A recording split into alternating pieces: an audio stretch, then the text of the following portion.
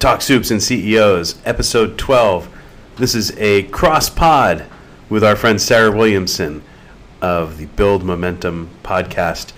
She did a series on entrepreneurship and education, and I said, hey, let's do it about how all these superintendents have suddenly become entrepreneurial thinkers and workers in this crazy pandemic. And she said, okay, so enjoy this. Sarah hosts. I'm in there. Dr. Quintin Shepherd, Superintendent of Victoria ISD in Texas, and Katie Lash, the director of the East Central Regional Service Center in Indiana. Two of our great IEI members join us. Come on in.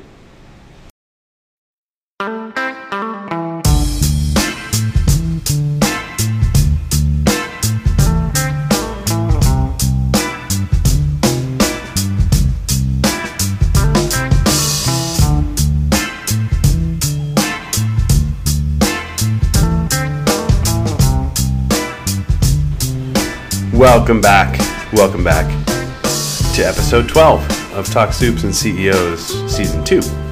I want to thank Sarah Williamson. We've collaborated on a couple little things. We've just been friends in the industry, and really appreciate her willingness to team up on this. So it's cool. We'll be on the Build Momentum platform of this episode, and we're going to play it here as well. And we're joined by two great superintendents. I said in the intro, you know, this has been a year where we've seen people like Katie and Quintin just have to get very creative in solving crazy problems that are not the kinds of things any of us have ever experienced before. No one learned about this stuff in superintendent school or education school, a lot of it. So, you know, I think I've been saying it almost every week on the podcast because I'm passionate about it. We are past the point now where we can ever again say that school districts are not entrepreneurial enough, that they don't get it, that they don't get technology. I'll keep saying it until it happens, until I'm convinced that we're not going to hear that ever again. I never want to hear a panel of people say, you know, school districts are not, they're just behind the times and they don't get it, and you know, you got to work around them. These school districts have done amazing work this year, and I think they've earned everybody's praise and trust that they can, in their context, right? Public agencies are always going to be harder to move quickly than private agencies or you know, private industry. That's just the way it works. In private industry, there's one person at the top of the chain who makes a decision, and then it has to happen, right? Public agencies must, by nature, make decisions in public with the public's input. That's really the way it's supposed to work, and I don't think any of us would want it any other way. So all of that considered, how quickly these folks moved mountains to get, you know, last March, get kids to learn from home somehow, then get a plan together to do whatever districts have done, hybrid, in-person, etc. You know, that's entrepreneurial thinking and entrepreneurial hustle. Superintendents have always hustled on behalf of kids. They just had to hustle a little differently this year. Instead of being at, you know, both high schools' basketball games plus the elementary school play all on one day and make all those kids feel like they're seen and heard, you know, that was what they used to do. And this year, they got to sit around their offices a lot more, doing a lot more office stuff because we can't go to any of those things. So, you know, I'm grateful to all these folks that we get to work with, but I'm going to keep saying it here, and I was really glad that Sarah from Build Momentum latched onto this entrepreneurial concept, and I knew she was having a bunch of private sector folks, and I said, let's get some soups on there. So really great episode, really great discussion. I will mostly get out of the way and let you listen to us banter. However, I do want to say one thing that's just interesting on the national landscape. I follow national politics pretty closely, more just as a student of it and just as having always had an interest in it, right?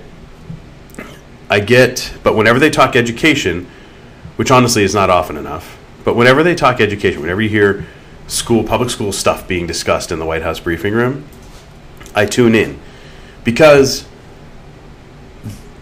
the discussion is driven by like 5 districts, right? It's driven by what's happening in New York City, Chicago, and LA, because that's sort of all that the media can absorb. And I'm not mad at anybody about it. I'm not mad at CNN that, they have Dr. Hinojosa from Dallas on, or somebody from LA, or Chancellor of New York City, whoever it is. That's how, right? Like, the mayor of New York City gets on a lot of national TV shows in the way that the mayor of Northport, where I'm broadcasting from, or your town, doesn't, right? Like, that's the way media works, right? But, when we're talking policy and when we're talking about, getting kids back to school, I hope somebody out there will at some point say in one of these, whether it's the White House briefing room or whatever, that most school districts in America, like almost all of them, have kids physically on site in school in one way or another. Many of the districts that started off with homeschool, remote learning, have gone to a hybrid by now at some point during the year. Like my own kids' district, we started off hybrid. We went full-time on site. Then they've had to dial it back a little bit here and there, like around the holidays and stuff. In fact, I just learned that they're the 2 days after February break. I now have to change my entire schedule because those are going to be homeschool days, because I guess people can't manage to socially distance over a vacation. I don't understand that. I never will, but doesn't seem to be a behavior that's going to change. So I'm glad that our district recognizes that and is giving us an extra couple of days of kids learning at home, so that we don't have as big a case count in the district, right? So school, like when the national media asks the White House press secretary, about how there's all this strife between teachers' unions and school districts, and kids need to go back to school, and the CDC says it's safe to go to school. Like, I wish someone would say at some point, I understand your question, and we do have some districts, including some of the largest in America, where that is the case, but the vast majority of school districts have figured this out. And because it sometimes becomes an opportunity to bash teachers, and I'm going to get a little defensive here because I was one and I'm married to one, but the vast majority of teachers' unions have worked with their districts to figure this out. Teachers' unions want to be in school teaching kids. It's morale is low for everybody right now in schools, right? We all know that. But I just wish people can dish out a little positivity about what is happening. Now, the next thing we have to talk about, which is not good, is that it's our most underserved communities who are less likely to be physically in school. It's, if you're talking about New York City public schools, New York City DOE, a lot of the kids in that system are in underserved communities. So it's poor kids who are getting the worst deal in terms of not being able to go physically back to school. This is a great problem. It's a problem that we had before this pandemic. It wasn't then related to being on site in school or not, but like poor kids are underserved in public schools. Like that's in some public schools. That is something we know. It's a problem we know we have. And it's heartbreaking how it's going to play out with this pandemic, because unfortunately those are the same districts who have the hardest challenge, getting back to school. They're challenged for space. These are not schools that have big outdoor fields around them. They're challenged, and they typically have higher class sizes, higher student to teacher ratio, et cetera. Like on and on and on. This is a problem that we've got to fix as a society, and we've all been trying to fix it since before time. Like when our parents got into education, they wanted to fix this. We wanted to when we got into it, et cetera, and our kids, when they get into it, will as well. So, all I want to say is that, as everyone's reading stories in the national media, hearing talking heads on cable news talking about how, and some get pretty vitriolic about the unions, they don't care about the kids, all they care about is themselves, blah, blah, blah. Look, the vast majority of teachers' unions worked with their superintendents, with their boards of ed, and their superintendents worked with them back to figure a plan out that'll work to get kids in school. That's what most people want. And And I'm not going to be upset with teachers for wanting to be safe and avoid getting exposed to the virus. And it's just a tough situation. So that's all. National discussion of K-12 politics over. I just wanted to say something that there's just great work happening in a lot of these districts, and they're figuring it out, and that's great. Okay, enjoy the discussion with Sarah, Quintin, Katie, and I chime in there a little bit too. And on today's episode, we have the true pleasure of partnering with Doug Roberts, the CEO and founder of the Institute for Education Innovation and the host of the podcast Talk Supes and CEOs. In this episode, we will speak with 3 education leaders who have navigated the challenges of the pandemic and are implementing an entrepreneurial mindset into the work they're doing every day. We have Katie Lash, the Executive Director for the East Central Educational Services Center in Indiana, Quintin Shepherd, as Superintendent for Victoria Independent School District in Victoria, Texas. And of course, we have Doug Roberts as well. Thank you all for joining us. We're really looking forward to this discussion. So welcome. Thank you. Thanks for having us. Glad to be here. Yeah. Thanks for the invitation. Yeah, of course. So throughout the past several weeks, we've invited several different education leaders from across various sectors, industries, organizations. I should clarify, not sectors. It's all in education, but to share their perspectives with us on why it's important to bring an entrepreneurial mindset to education. And we'd love to talk with all of you about that same question. So let's first start with the idea or concept of having an entrepreneurial mindset. What does that mean to each of you? And how have you been able to truly get creative in how you're solving problems, particularly right now as you're facing a very volatile and dynamic time in education and in life? Essentially, we're looking to understand, what does having an entrepreneurial mindset mean to each of you? And let's start off with Katie. Do you mind taking it first? Sure. Yeah. First? Yeah. So I'm relatively new to my role as the Director of the Service Center here in Indiana. And so I transitioned out of a building level leadership role. With this transition, I kind of just jumped into learning as I go, which was actually kind of a pleasant place to be, because everybody was, rewriting the script of what things, the ways that we were functioning. So as I came into this role, again, I got to write the script in the sense that some of the services that we were doing through the Educational Service Center just weren't becoming as relevant. Some examples of that would be we had physical items that we would sometimes transport between school districts. Well, for obvious reasons, we weren't doing that. And so as we move into this digital space, we were having meetings on Zoom and professional development on Zoom for the districts that we serve. And even some months ago, people were doing this, of course, but it was to ask folks to jump on a Zoom was something that they would have to prep for and maybe, plan and get some help with. Well, now we're so accustomed to just living on Zoom. I think some of our services now will forever, function this way, and people are comfortable with that. There's still like the demand for some human interaction and having some of our events here in person. I hope that we'll get back to that, but it's really forced us to think wildly outside the box, and so in really positive ways.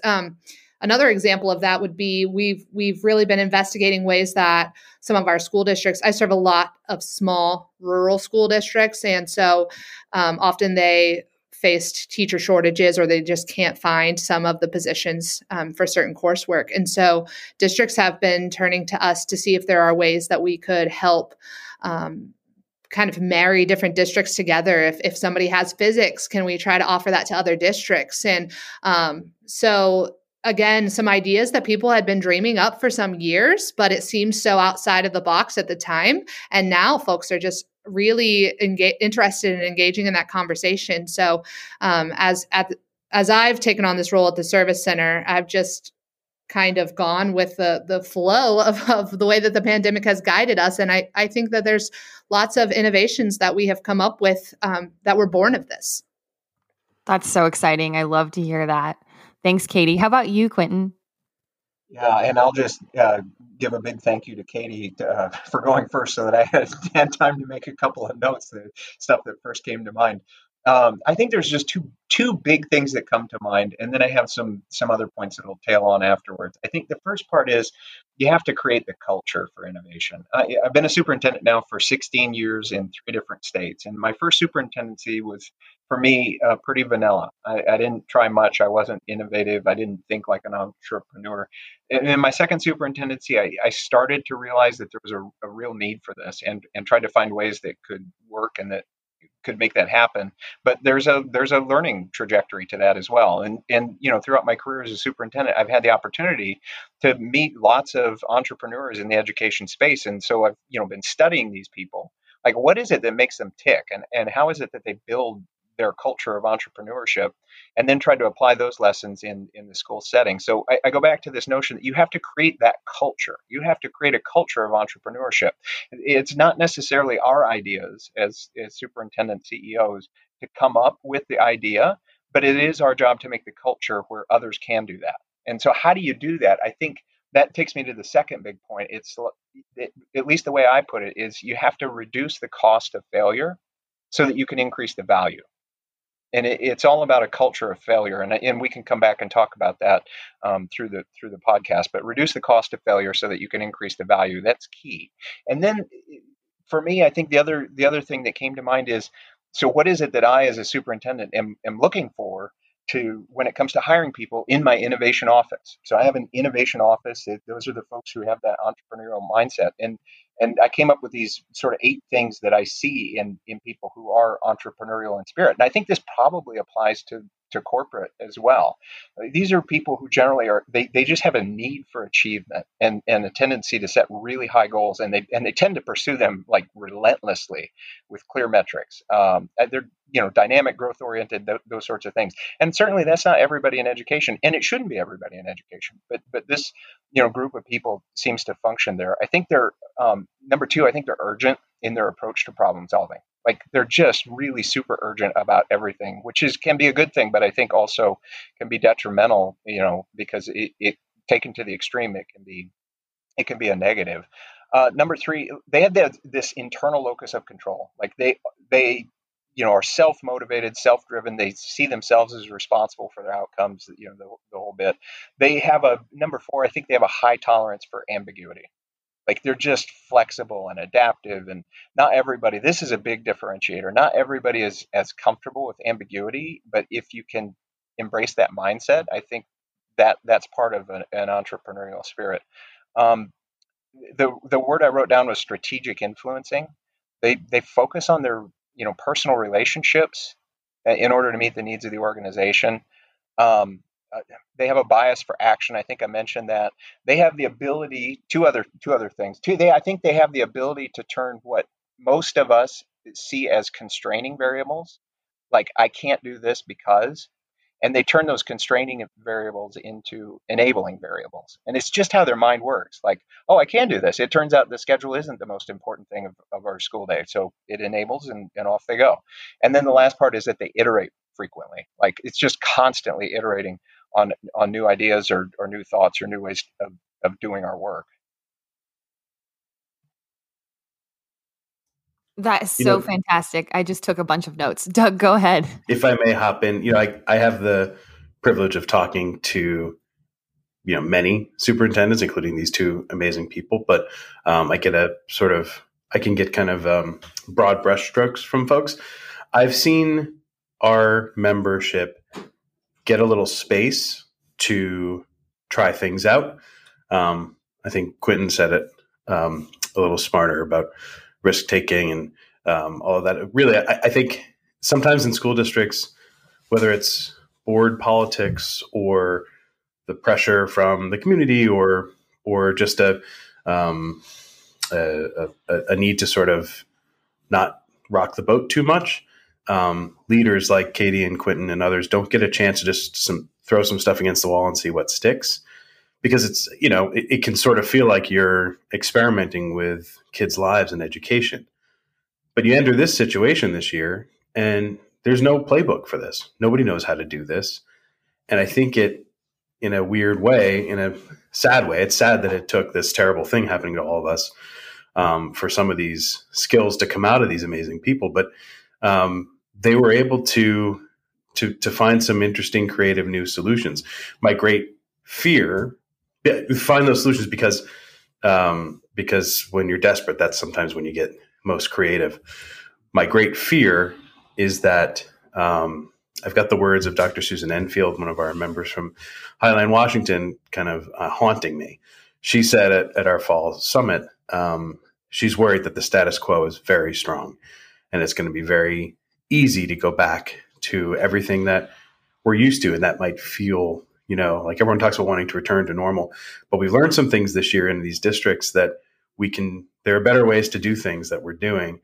So I hope, and I've been saying this a lot on our podcast, I hope boards, press, community members, elected officials are seeing what these folks are doing in their districts, what these district leaders are doing, recognizing the creativity and finding ways to build more leeway, more free space to try new ideas into the mix. So if the superintendent comes back to the board and says, hey, everybody, I think we might want to consider changing the calendar and adding time to the school day or adding a month of instruction or, this, that, or the other.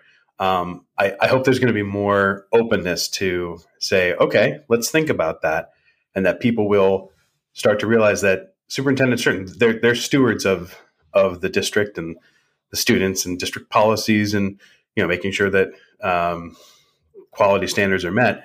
But they're also folks who can steer the ship in a different direction to get a better result.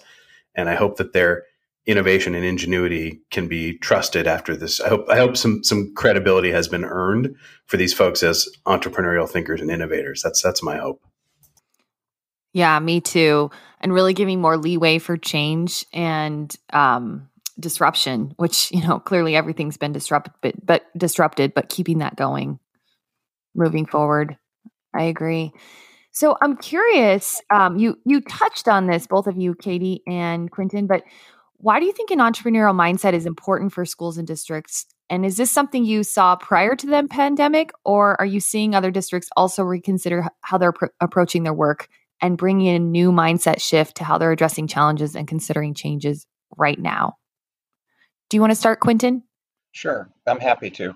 I think we all saw pockets of this work happening around the country prior to the pandemic. There were schools and districts that were making concerted efforts to be innovative and entrepreneurial and education, but it was not something that everyone was doing and trying.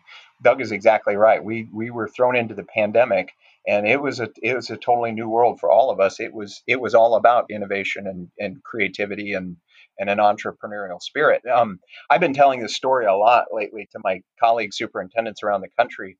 There's this great business case that they study in business schools, around the country called the Honda Yamaha motorcycle wars of 1980s. I just think we're living that right now in education. I mean, the short of it is, you can tell the story very quickly in under a minute. Yamaha, their premise in the early 80s was, a time of drastic change in the world of motorcycles. People wanted something different, and everybody knew that. So Yamaha, they stuck with what they knew. They spent exactly 1% on R&D. 1%. They introduced a total of 17 new models in 1981, 82, and 83, and they only discontinued 3 models. That was Yamaha's approach. We know what we're doing. There were some educators who did the same thing. We're not going to innovate. We're going to stick with what we know because what we know is best. But Honda, on the other hand, they were adapting quickly.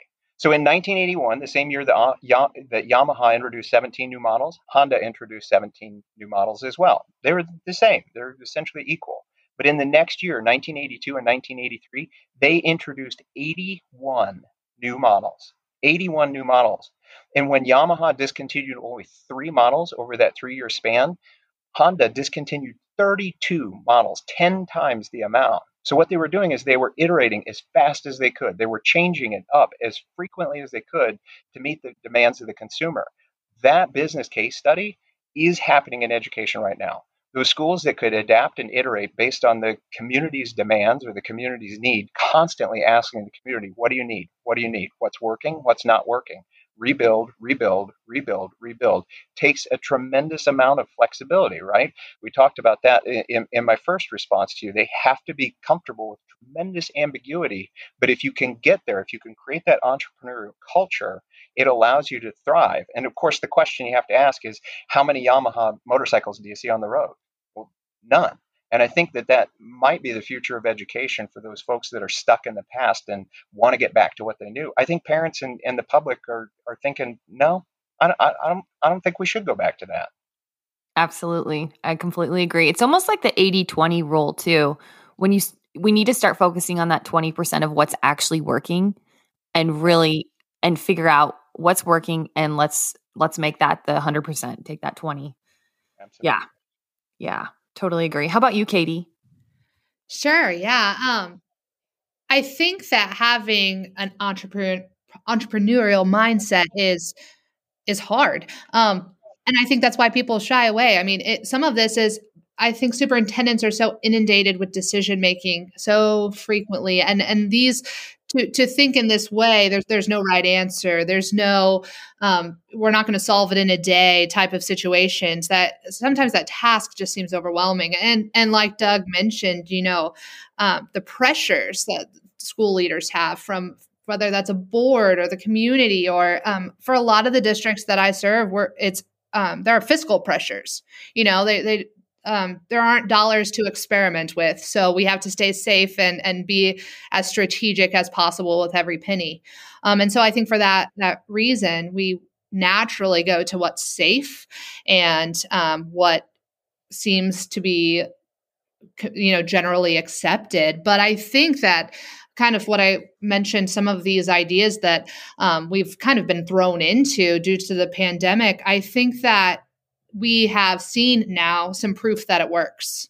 I think there have been some situations that those who are maybe more resistant to this mindset now have kind of seen how thinking in this way can pay off. Again, what Doug mentioned about forgiveness, they've had that ability to take risks that they have seen it again pay off. And so I think I'm optimistic, I guess, that we're going to see this kind of as an impetus to more people thinking in this way. And so I think some folks just need the push or the something to show them that it's okay. And in a weird way, COVID has brought that opportunity. And I'm not saying that we would ever wish that to happen, but I think that we can be optimistic that we're going to see more people move towards an entrepreneurial mindset in education. Yeah. Yeah. And that's actually a perfect segue, Katie, because you mentioned it's not always easy to think that way. And it can be a challenge with all the pressure you're facing. Do you think some educators are intimidated or have certain biases when they hear the word entrepreneur, and they kind of think that has nothing to do with me as an educator? And do you think we should be more open to that concept? Do you want to take that, Katie, since you were just kind of touching on that one? Sure. I think that there is a bias to that. It would be curious to interview some people and to see if they would acknowledge that they have that bias, or if it's just kind of an undertone that, we naturally shy away from that word because folks who are maybe entrepreneurs, they're not realists, perhaps, is what would happen, I think, for folks who are resistant to that idea. And again, what we talked about, the pressures are real. And so sometimes to take a risk, it could be your job, it could be your future, if the conditions are not just right. And so that is intimidating. When you ask if folks are intimidated by the word entrepreneur, if there's not a lot of support around that, then it can be intimidating. But I do, again, hope that folks that are recognizing that this is okay at a greater scale. There's lots of people out there who have known this for a long time and accepted this for a long time, but it does have that kind of undertone that maybe somebody thinking outside the box isn't thinking realistically. And so I hope that folks feel that they have permission to take these risks. If I may, Katie and Sarah, I think part of what I have a lot of contact with the industry, right? Because we bring in industry partners to visit with and meet with superintendents as part of our think tank. And I think that the industry sort of caused this problem to some extent, in part because when quote unquote ed tech really started to explode, when 5 or 6 years after the internet started to explode, there was a lot of big picture type, sweeping change idea companies that came out. And it was, there was sort of, I think a lot of educational leaders, teachers, superintendents, et cetera, felt like these people from, these venture capital types are trying to tell us how to teach kids despite having no experience. Would a venture capitalist walk into an operating room and tell a surgeon how to do an operation, right? It's that there was sort of that pushback.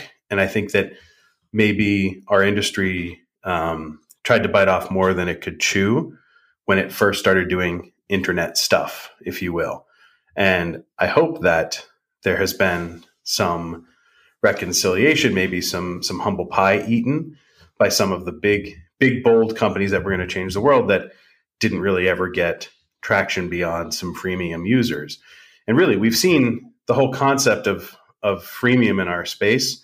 Give it away to all the teachers and parents, and then the district will eventually buy it, largely has not come to fruition in terms of any kind of majorly successful, businesses that have exited.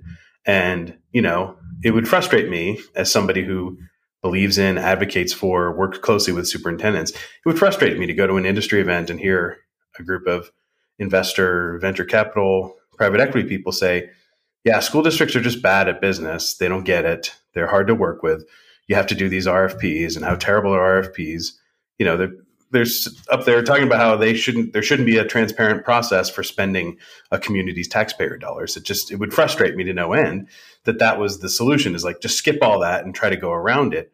Whereas if you put in the time and do the work, and if you have the patience, that's a different kind of entrepreneur, I think, than the big, swinging Silicon Valley, let's, party our faces off in our 20s kind of entrepreneur that maybe people were thinking about when in a school district, they think, we don't want to work with entrepreneurs. The kind of entrepreneurs that I'm seeing now in our space are mostly former teachers. I'm seeing way more bootstrapped companies, or just angel-backed companies. A lot of companies are skipping the venture capital route. You're seeing less and less companies raise $25 million, which in education is a truckload of money, and a lot more companies raising $1 million or $2 million, which buys you a few years to get your product up and running. You're not seeing massive sales forces get built with hiring 20 people to go just blitz the country. You're seeing founders really dig in more to do the work of engaging with superintendents to understand the needs of the district, and maybe bringing on a person or two to help, or a junior inside person. You're just seeing more measured growth from these companies. And not for nothing, the people who are running these companies, if they're bootstrapping or doing just angel rounds, they're maintaining more control. And you've also seen a lot of the companies that went big and raised 20, 30, whatever $1 million. Some of them have come back, way retooled, shedding a bunch of staff, shedding some product in some cases, but coming back with a more measured, small thinking approach. And I think that will help districts feel like, what, these are no different than, no one ever complains about a school bus companies trying to quote unquote make money off of kids, right? Because the school bus company is a local company that people know. The owner, pays his or her bills by running school buses, right? So nobody, those kind of entrepreneurs, we're fine working with in districts. I think you're going to see more quote unquote ed tech companies that are going to start to look and feel more like the local mom and pop shops that you're happy to give your money to. So as board members, maybe the tone gets set that, these are companies that are really engaged with working with us. They just happen to be a for-profit company. And, I'm excited about this new era of what ed tech will be. Yeah, that's really interesting perspective, Doug. I'm glad you shared that. I like that. Quintin, do you have any thoughts on why you think there's a bias to the word entrepreneur, or just any what would you say to that? Yeah, I'd love to build on what Doug just said. That was Mhm. really insightful, and that Yeah. perspective is so fascinating to me. And I would add one layer to what he said. So he talked about the big internet, boom, and companies coming in and having answers, and coming into education. But then, um, what I would add to that is, in education, for about 40 years in the making, we've created a culture of fear around failure. I mean, you can go all the way back to, a nation at risk. And basically, the message is schools are doing bad and it's teachers' fault. And every iteration of federal law since then has been the same message. And it gives legislators and sometimes the public the opportunity to say, you're failing our kids, and school report cards and grades and on and on and on. And I think that we've institutionalized a fear of failure in education. But here's the thing that I have learned: 16 years as a superintendent, people don't fear failure, they fear blame. And there's a big difference. People don't fear failure, they fear blame. So if you can remove blame from the equation, people are less afraid. And to Doug's point, the internet boom was happening at about the same time this culture of fear of failure was happening. And so when ed tech came in and said, you're not getting it done, we have the answer, it was more of the same. And it was maybe unintentional, but I think that there were superintendents who heard that message. Oh, I'm a failure, I have to protect myself against this, because we were trying desperately to protect our teachers from being called a failure. And when you can adopt this mindset of, ed tech brings something to the scene that's immeasurably valuable, and we need to try it in our environment to see if it works, because it doesn't always work in every environment. Well, you've taken blame out of the equation. You've said this might fail, it might succeed. Let's find out. Let's do a pilot study and see if it works. But it was just an unfortunate circumstance that ed tech really exploded at about the same time that this culture was in full swing. I do think that the culture is starting to ebb on that ever so slightly, and I think that's inherently good for all of us, frankly. Yeah, I totally agree. So I'm also curious, Quintin. So you've mentioned a few different things about takeaways that you've had from this experience and strategies you think other districts should implement, particularly when it comes to having an entrepreneurial mindset. And I love the four that you laid out. Those are fantastic, and I'm going to include those in the show notes. So thank you. But you mentioned reducing the cost of failure. Could you share more about that? You just shared. Is that what you meant by taking the blame off, or did you have Yeah. more you wanted to share on that? Yeah, yeah, absolutely. So for me, what it means now in the context of the district I'm at now in Victoria, it was setting up an office of innovation and being explicit about the culture that we're trying to create in the office of innovation, which is, to put it simply, try lots of stuff. Figure out what works and Right. what doesn't. And we're not going to go full scale with any major innovation. We're going to go small scale and learn and iterate and adapt as fast as possible, and just cherish and protect that culture. And what I've learned the hard way over my career is, you can't put that inside the system. You can't put that inside the education system, because if you embed it in the system will eat it. It will eat it and it will dissolve. So you have to carve your system in such a way that the Office of Innovation has this somewhat unstructured, unfettered access to cross boundaries and try stuff. And it's not for everyone. It is absolutely not for everyone, but we've had massive success in really short order. And the stuff that's working, we're just doing more of it. And the stuff that doesn't work, nobody gets blamed. Like that never happens. Nobody gets blamed. The stuff that doesn't work, we just chalk it up as a learning lesson. We don't use data, we don't use information as a hammer, because then you create a culture of hide and seek. Is what we're doing working or not? Right? And I'm just going to use kindergarten parlance for this. That's how a lot of school districts operate. If data is a hammer, if information, if a program's working or it's not working is a hammer, then you get a hide and seek culture. And the culture that I'm after is show and tell. And that requires a flashlight. So when programs are working, you highlight it and say, let's do more of that. And if programs are not working, you highlight that and you say, let's do less of that. And nobody gets punished along the way. I love that. Katie, do you have any thoughts on what takeaways you think other districts and other leaders can start implementing? I just have to say, Quintin, you are such an eloquent speaker. So kudos to you. I want to capture that. Yeah, you should write a book. Anyway, I think that I wanted to go back to a little bit what Doug was talking about with some of the ed tech companies and how that relates to some of the districts that I serve, because some of the things that we've been trying as a service center is just to pivot to the need, identify, what do districts need from us, and let's move to try to solve that problem for them. But one of my favorite things about being part of this network through IEI is that a lot of the ed tech companies that I have met through this are willing to hear that. So I go to the districts and I say, what are some problems of practice right now? And how can I bring us together? I mean, at the core of what we do is building some consortiums to try to help districts collaborate.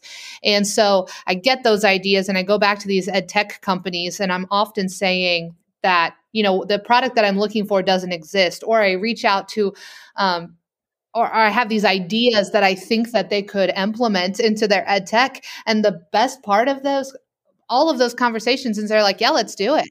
Like, let's build that. Let's add that to our product.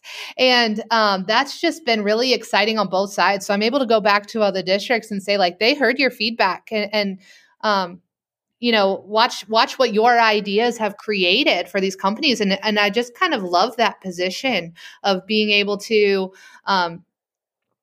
be that for both sides of the equation, if you will, to be able to talk to the districts, try to help them solve their need, and then coming to the ed tech companies saying, can you help us do this? And so I guess in the sense of takeaways from this era, I hope that we can continue to do that. I hope that we can truly collaborate in all of the ways that we can solve problems together. And so I've just really appreciated those companies who have heard from the field, if you will, how they can adapt to be the most helpful. And I just think that's really exciting. Yeah, that is really exciting and pretty impressive when those companies are nimble enough to just immediately move on your suggestions and, midstream. I think that's powerful. So I'm curious, both of you, how has this experience, this minor experience of a pandemic, changed you as educators and as people? I mean, how do you think you've really changed amidst these challenges? Quintin, do you want to take a stab at that?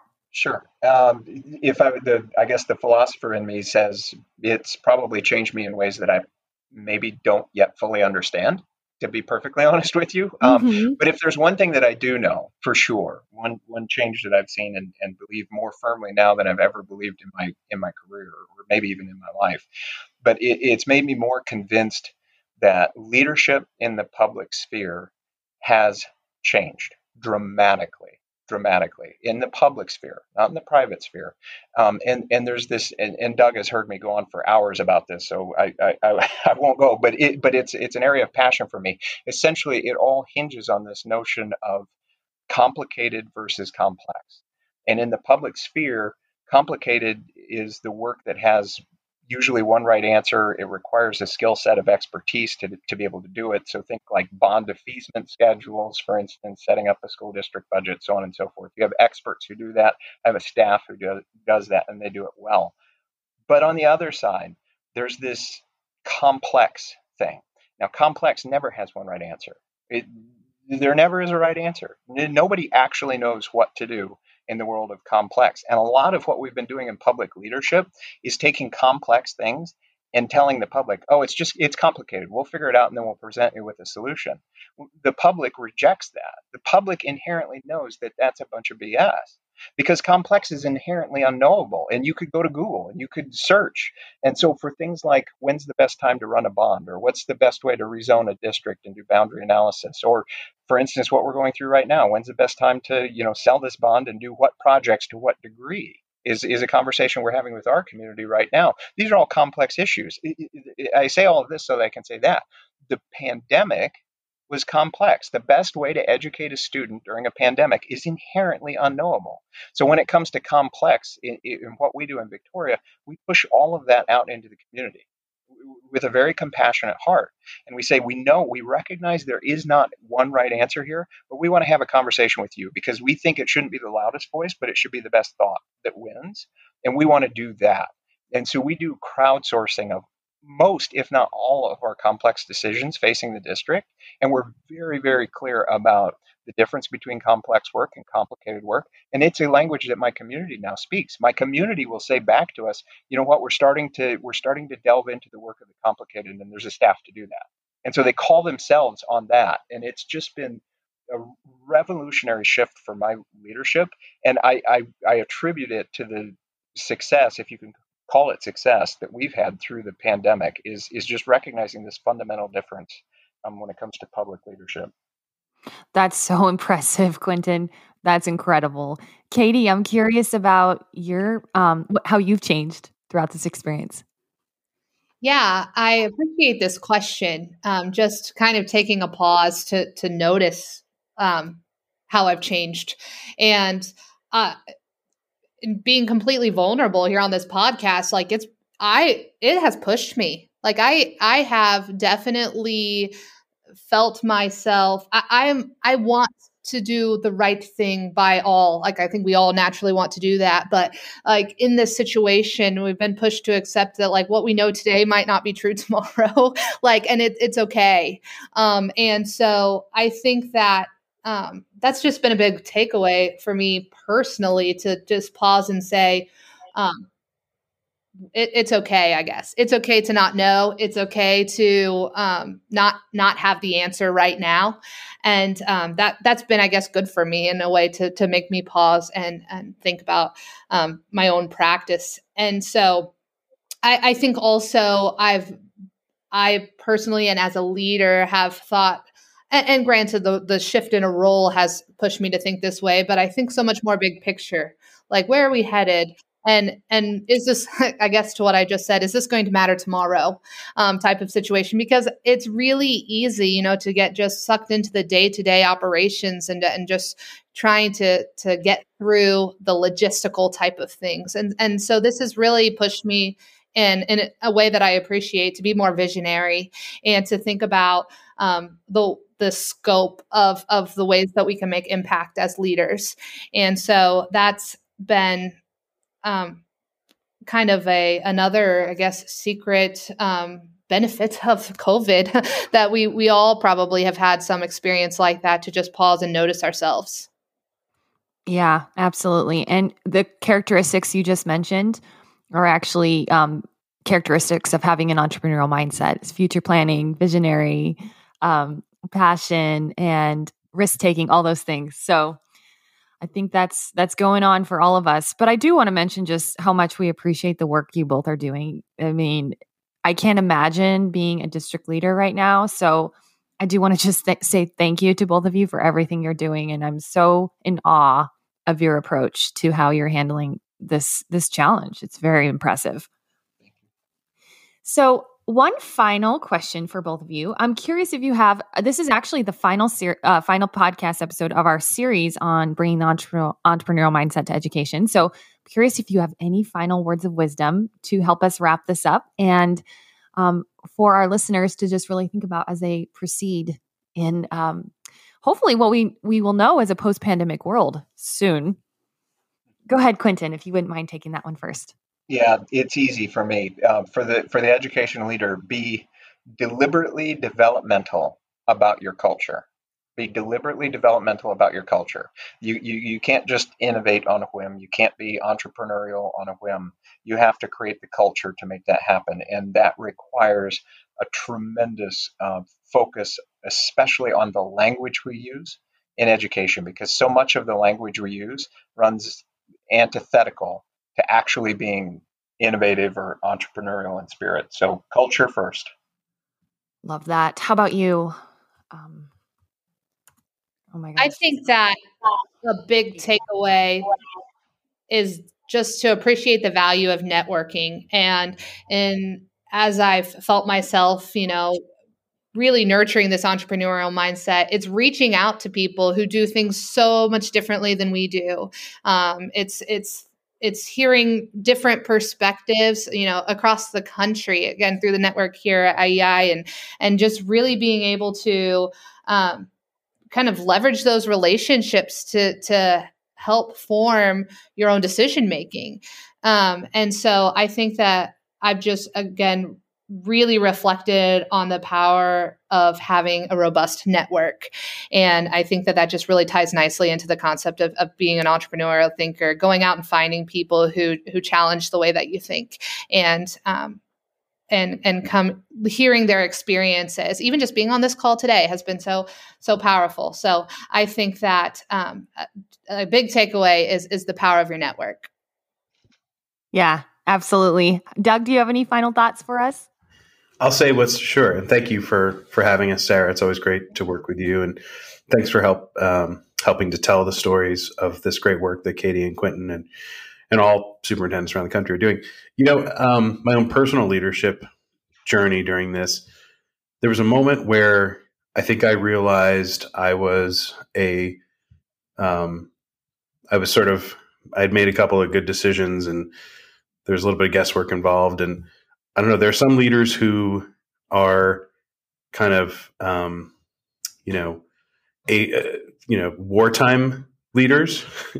And this is kind of like a wartime to sort of survive this thing. Survival is success. If you can get your organization through this in one piece, you're succeeding. And then there are other people who are good sort of longer range, peacetime leaders who can think about, many years down the road and understanding your skill sets there. I was trying to apply what I thought was good business leadership. I was trying to model. I spent hours, Saturday mornings, Sunday mornings, modeling things out in Excel. Well, if this happens, then we could try this. And we could try to do a virtual event here. And then, I was game planning all this stuff, and I was spending tons of time on it. And I realized that this was not the time to be, really thinking deeply about the long term. This is the time to figure out this week, and then next week, and then next week. And I just sort of realized, hey, I guess I'm finding out that in like really kind of crazy, stressful times, I can trust my gut a little bit more and spend less time on the long range planning. But when we get back to peacetime, hopefully after everyone's vaccinated and, schedules are back to normal and people can travel and all that stuff, I can't continue to think with the wartime fight or flight mentality. At some point, I have to try to recognize as a leader when we're back there, and then start to get back to that kind of more long range planning and try to grow my skill set in that area if it's lacking. So it's very, because we're in February now. When I think back to how different February of 20 was to this February, and just how much I've learned and how much we've done, how much new stuff we've tried, there was a moment where I think it started to click that we can ride the hot hand a little bit right now, because it's just crazy. And, what do you have to lose? Yeah, absolutely. That's great, Doug. Thank you. So I would love my listeners to know how they could reach out to each of you if they want to. I don't know if, Doug, you could share your contact info first, and then we'll go with Quintin and then Katie. Thanks. At IEI_K12 on Twitter, on LinkedIn, either under my name, Doug Roberts, or Institute for Education Innovation, and www.instituteforedinnovation.com. Really glad to be here. Great. Thanks. Quintin, how about you? I'm at Twitter at Q Shepherd. On LinkedIn, I do a lot more on LinkedIn than I do on Twitter. I'm sort of on again, off again with Twitter. And then, of course, email is just my first name and last name, but with a period in between them. So Quintin.Shepherd at theisd.net. Perfect. Katie? Yeah, I too am most active on LinkedIn, so you can definitely find me there. And then my email is klash at ECESC, like East Central Educational Service Center, .k12.in.us. Perfect. Thank you all so much for joining us. I think this is a fantastic way to close up the Entrepreneurial Mindset series. You provided some fantastic insights. It's always great to hear from district leaders because we're always talking about you. It's actually nice to talk with you. So it's great to have you. And thank you so much. And I hope you have a great day. Thank you so much. Take care, Sarah. Thanks. Episode 12 is in the books. Thank you for tuning in. I guess you don't tune in. Thanks for subscribing. Thanks for listening to what we're doing here at Talk Supes and CEOs. We have fun doing it. We have fun sharing the stories of these incredible people we work with, both our superintendent members and our partners. Quintin and Katie are both new to IEI this year. We're thrilled to have them. I've known Quintin for a while, but really just excited to have him in this group. It's great. And this is Katie's first year as a superintendent, which is really cool. We need more millennial superintendents. She's got a really great approach to this work. So thank you both. Thank you, Sarah. Thanks, Build Momentum Podcast, for having us on and cross-potting with us. And hope everyone enjoys the Super Bowl. I am pulling for the Chiefs. I have a feeling that Tom's got one more in him. And I'm not thrilled about that. However, I want to point out to everybody, while my New York Giants didn't have a great campaign this year, they just missed making the playoffs. And if they'd made it, if Philly hadn't tanked that last game against the team from Washington, do you think they don't have Eli anymore, but do you think they find the magic one more time to deny Tom Brady one of his rings? I think without us, without the New York Giants, without Big Blue, my friends, the dude is already sitting on 8 rings. I'm just telling you that right now.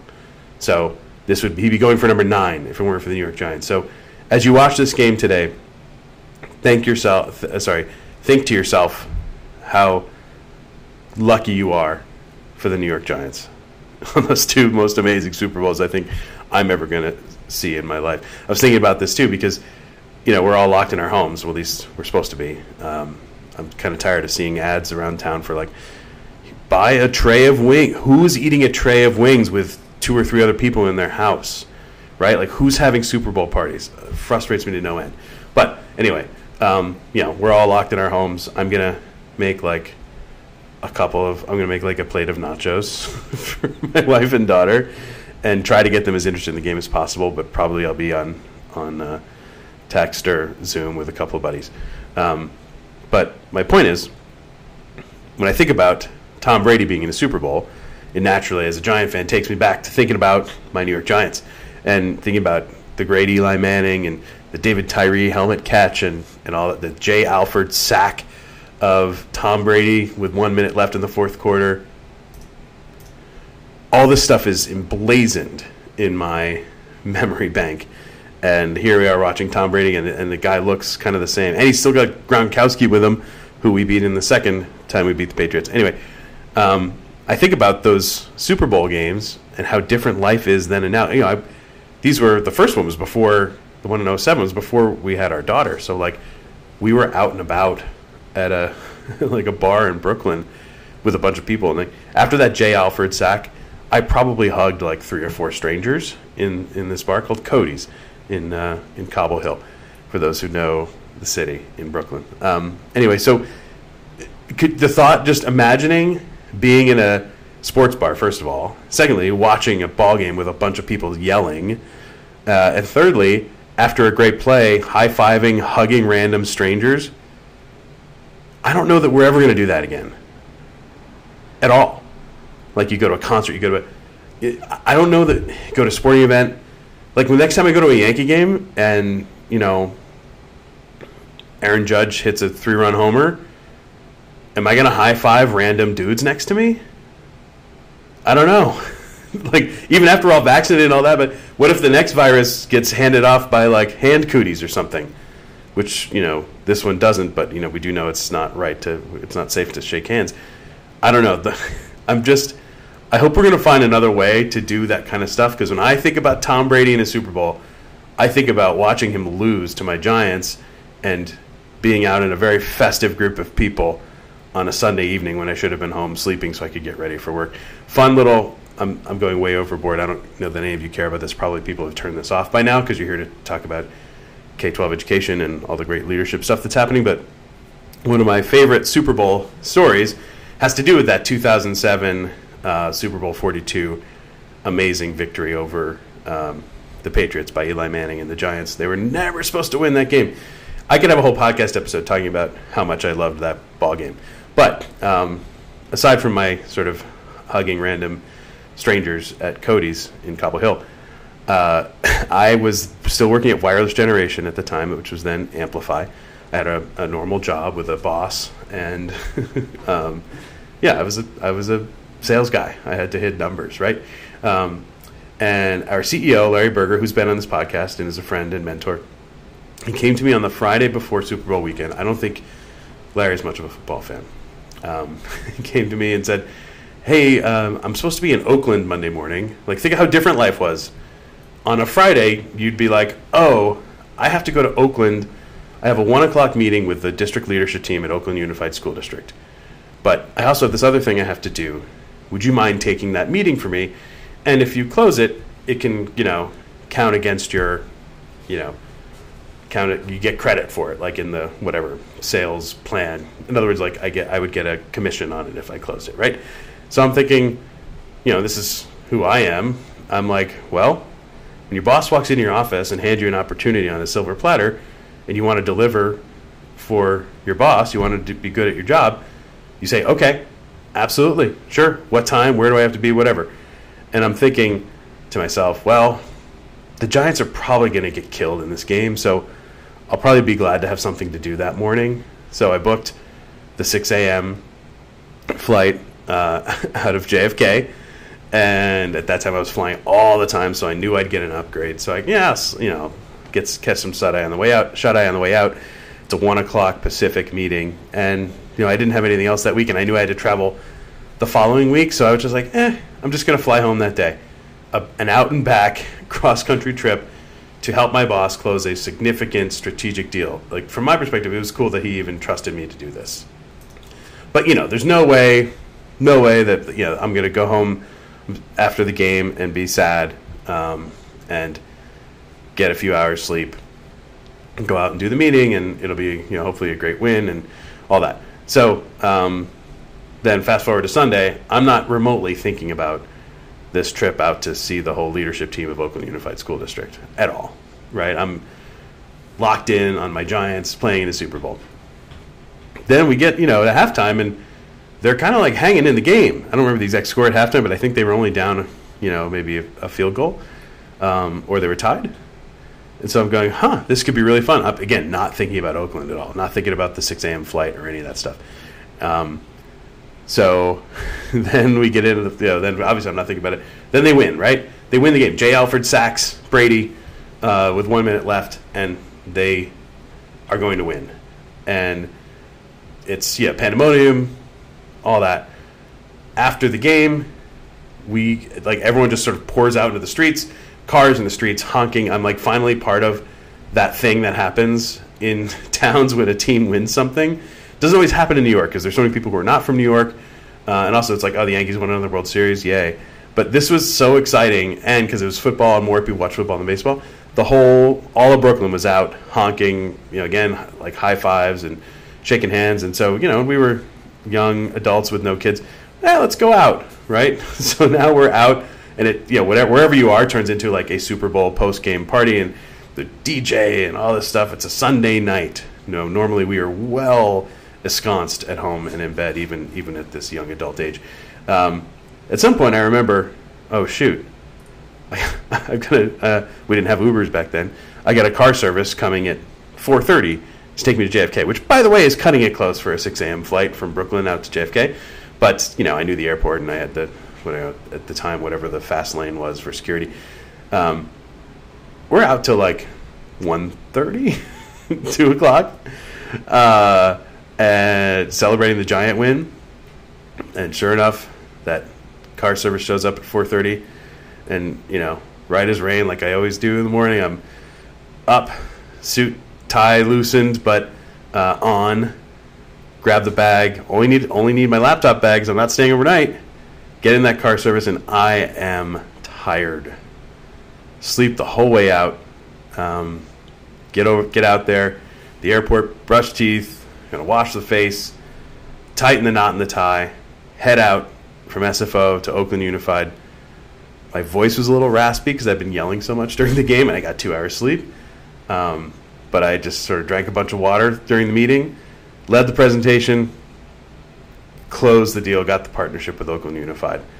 Fantastic Super Bowl memory. Fantastic 2 days. And, obviously my bosses and the company were really happy with me. They had no idea that until this moment, they had no idea that I did that meeting on 2 hours sleep after celebrating the giant Super Bowl win in the streets of Brooklyn. So that's my Super Bowl memory related to K-12 work. Hope everybody enjoys it, and I hope I'm wrong. I do hope the Chiefs pull it out. Got a ton of friends who are Chiefs fans, but I think the smart money I think is on Tampa Bay plus 3.5, and it's going to be close. Enjoy, everybody.